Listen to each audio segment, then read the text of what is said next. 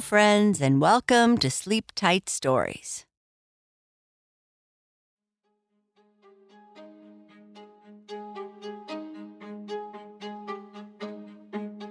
Esther left the encampment with Tenton when the Chickalors came and they headed off to follow the map. Esther didn't realize that she was the only one who could see the map. But when she asks Gimbal or Araya about it, they tell her they cannot see it. Now she knows the magic has chosen her. And when she feels the book get warm and sees the glow, she pulls it out to see where they are going next. The Magical Book of Dreams, Chapter 20.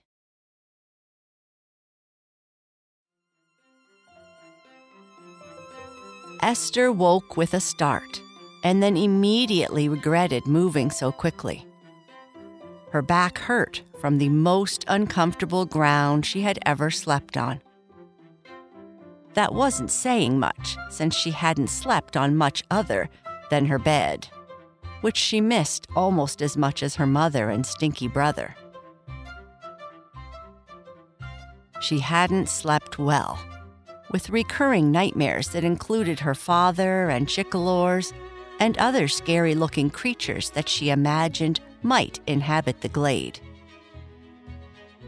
She opened her eyes to see that Araya was awake and standing near the cave entrance. Tenton was nowhere to be seen. "Oh, the princess awakes," Araya said with her usual sarcasm. "I hope you got your beauty sleep because we may have a long journey ahead." "Is it morning?" Esther said, slowly getting up and stretching her back. "It is, at least what passes for morning in these parts. I'm sure you are more accustomed to seeing the warm sun, but in our realm, it doesn't get much better than this. Here, you need to have something to eat before we leave," Araya said as she passed something hard and unappetizing to Esther. "Thanks," Esther said, unsure if her teeth could handle biting on something as hard as the dragon candy her little brother loved eating. "Where is Tenton?" Tenton left before dawn so the light wouldn't give away his position while he walked through the marshy area. At dawn, we aren't all that stir and move about. The area you walked through is quite defensible, but it's also easy to be seen. And, despite his size, he likes to be stealthy. Esther couldn't imagine it possible that Tenton had much in the way of stealth, or that anyone would dare challenge him. But then, she didn't know what lived in the marsh. "I would have liked to have said goodbye before he left," Esther said as she chewed the hard, sticky food she tried to wash down with water. "I'm sure you will cross paths again, that is, if we start moving." After brushing herself off and taking another drink of water, Esther said, "So, where are we going?" "Well, that's up to you, isn't it? You are the one that holds the map and the key. Only you can know. If we are to find your father, well, I have a pretty good idea where he might be, but we must rely upon your map. We don't want to go through the trials of the journey ahead, only to find we are in the wrong place, let alone unable to open the doors when we get there." Setting down her bag, Esther took the book out and opened the map that was placed inside. It still glowed warmly, causing shadows on Araya's face, making her look tired and older than her years. Tracing the map with her fingers revealed 3 points, but only one showed a name: Whispering Glade. "Do you know the Whispering Glade?" Esther asked. Esther wanted to ask why this was the second place she had been to that had whispering in its name. Yes? Does it say how to approach the lake? Araya said with a sigh. It gives an ending path, but no more. No other waypoints. It seems to wind through the marsh until we reach a forest's edge. Great. The Whispering Glade was once a beautiful, serene lake just beyond this place. It's not far, but first we need to traverse the forest between, or what is left of the forest. We won't be alone either, so we must be very careful. Is nothing easy in this realm? No. The Queen makes everything difficult. That is, unless you agree to join her legions of gray. Legends say that the depths of the lake at the Whispering Glade hold the key to understanding hidden truths. So obviously, the map wants you to learn something first. Like what? Esther asked. I don't know. I'm a knight, not a sage. If I was to guess, it's to learn that your legs are too skinny and that you are going to slow me down and get us caught by her marauding guards. Esther and Araya left the relative comfort of their hiding place and started moving in the opposite direction to which Esther came. The early dawn light filtered through the dense fog, causing the area to look even more glum. The marsh was waking up.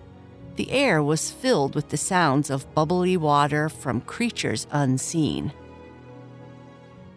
As they walked through the narrow, well-worn passageways, Esther took one last look at the wetlands, scanning the horizon for signs of someone or something following them. With Araya leading the way, they moved towards the edge of the marsh, the paths becoming wider and the ground firmer underfoot, the mud flats giving way to a brown, grassy verge. They had moved quickly. The tall, rocky monoliths were now behind them. Finding a berm in the ground created by what once was a tree, Araya stopped. We will rest here and wait to see if anyone is following us. This ground feels more pleasant to walk on than what we walked on in the marsh. Yes, I'm glad we are out of the Whispering Wetlands and can enjoy some easier walking, at least for a time. But while this area is better underfoot and has few hills, it allows other creatures to intersect with us from many directions. So keep your eyes open. Esther looked at Araya, wondering what kind of person she might have been if she had grown up in Shirewood instead of this monotone place. She would have done well in the kingdom with her obvious strength and bravery. They might have been friends. Esther touched the book in her bag. It felt warm to the touch. What was I supposed to learn when I arrived at the lake? I get the feeling that there is more to this journey than me finding a way to my father, Esther said. I believe so, but it's not my place to say. The elder's job is to sift through legend, magic, and fact. My place is to protect and lead the young people we find to safety. Just as Esther was about to talk, she heard a distant sound, and Esther's map started to glow. Get your head down, Araya said, peering over the top of the berm. I can see a herd of Scalix in the distance, and they are coming our way. As Esther huddled quietly under the petrified tree root, trying to hide herself further, the ground around her began to tremble. The vibrations of the approaching Scalix herd sent a shiver of dread through her body. The sound was not soothing, but rather a sinister whisper of scales sliding against one another. This hissing cascade seemed to speak of malice and stealth. Araya grumbled something indistinguishable, but it didn't sound like a happy sound. "They are coming straight for us," she hissed. The light from the map started to pulse more urgently. Esther held her breath, praying they would not detect their hiding place. "If they see us, you must run." "I couldn't leave you," Esther whispered. They were close, almost on top of them. "Don't worry about me. Your quest is far more important. If they find us, they will overwhelm us, and all will be lost." The Scalix weren't a loud creature.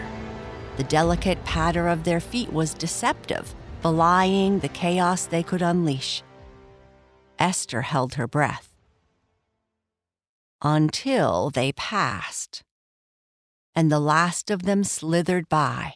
The air itself seemed to exhale in relief. "We were lucky," Esther said, sweat dripping from her brow. "I don't believe in luck. Something led them to be right here, right now, to be so close to us. If they had better senses, they would have found us," Araya said, her fists clenched. "But how?" "It's you. You attract them," Araya said, starting to relax. "Look, I don't know what is happening, and no one has been willing to explain much to me since I arrived. All I did was find a book of travels, a travel diary. Then I followed a map to this place hoping to find my father. That's it." "It's not my place to tell you, but it has chosen you. The good magic in that map has chosen you, and you will bring about something good.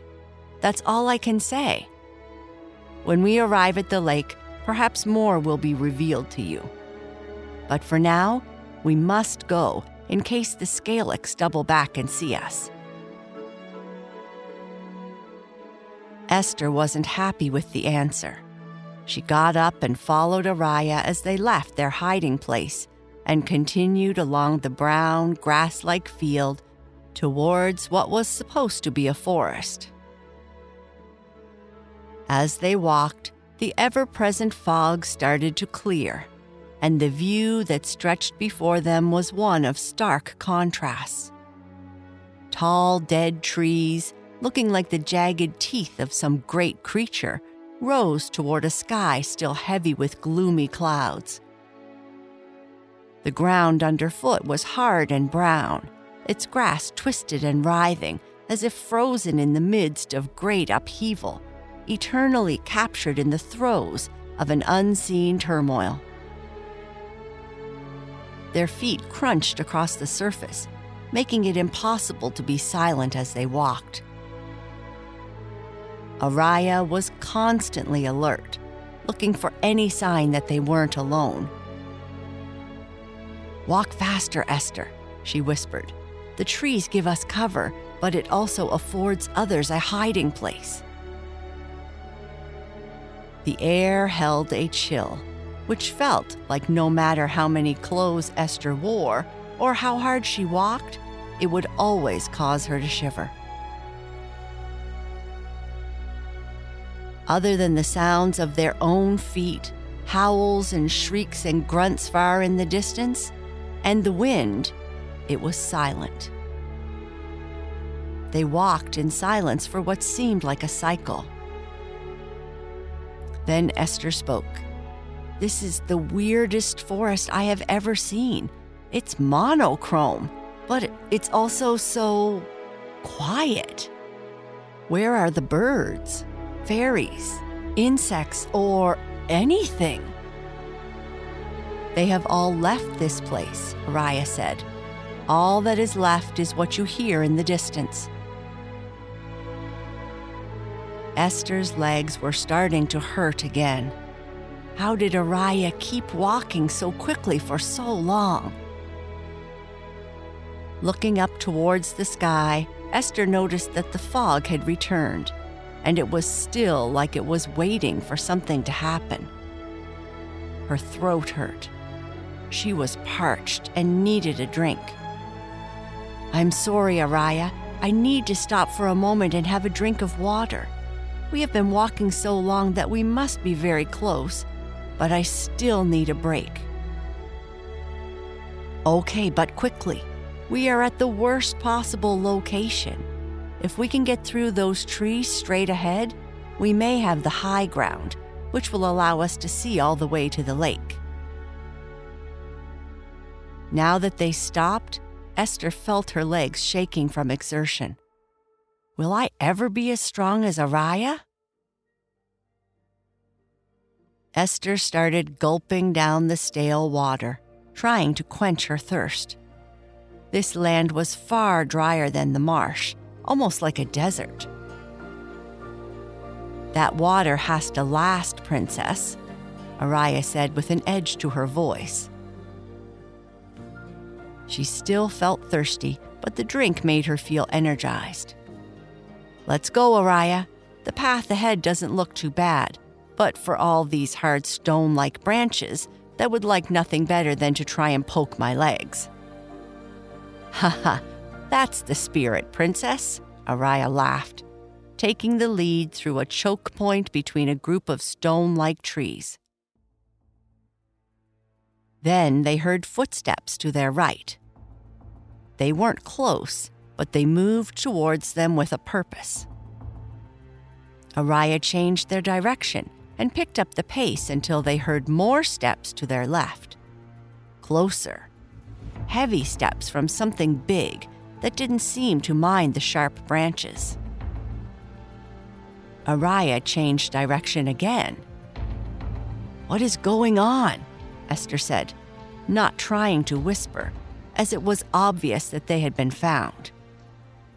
"We are being trapped is what's going on," Araya said. Then, in a thicket of stone just ahead, there was a low, gurgling sound. A warning. Something was right in front of them, waiting. "That doesn't sound very friendly," Esther said. What do we do?" "We run."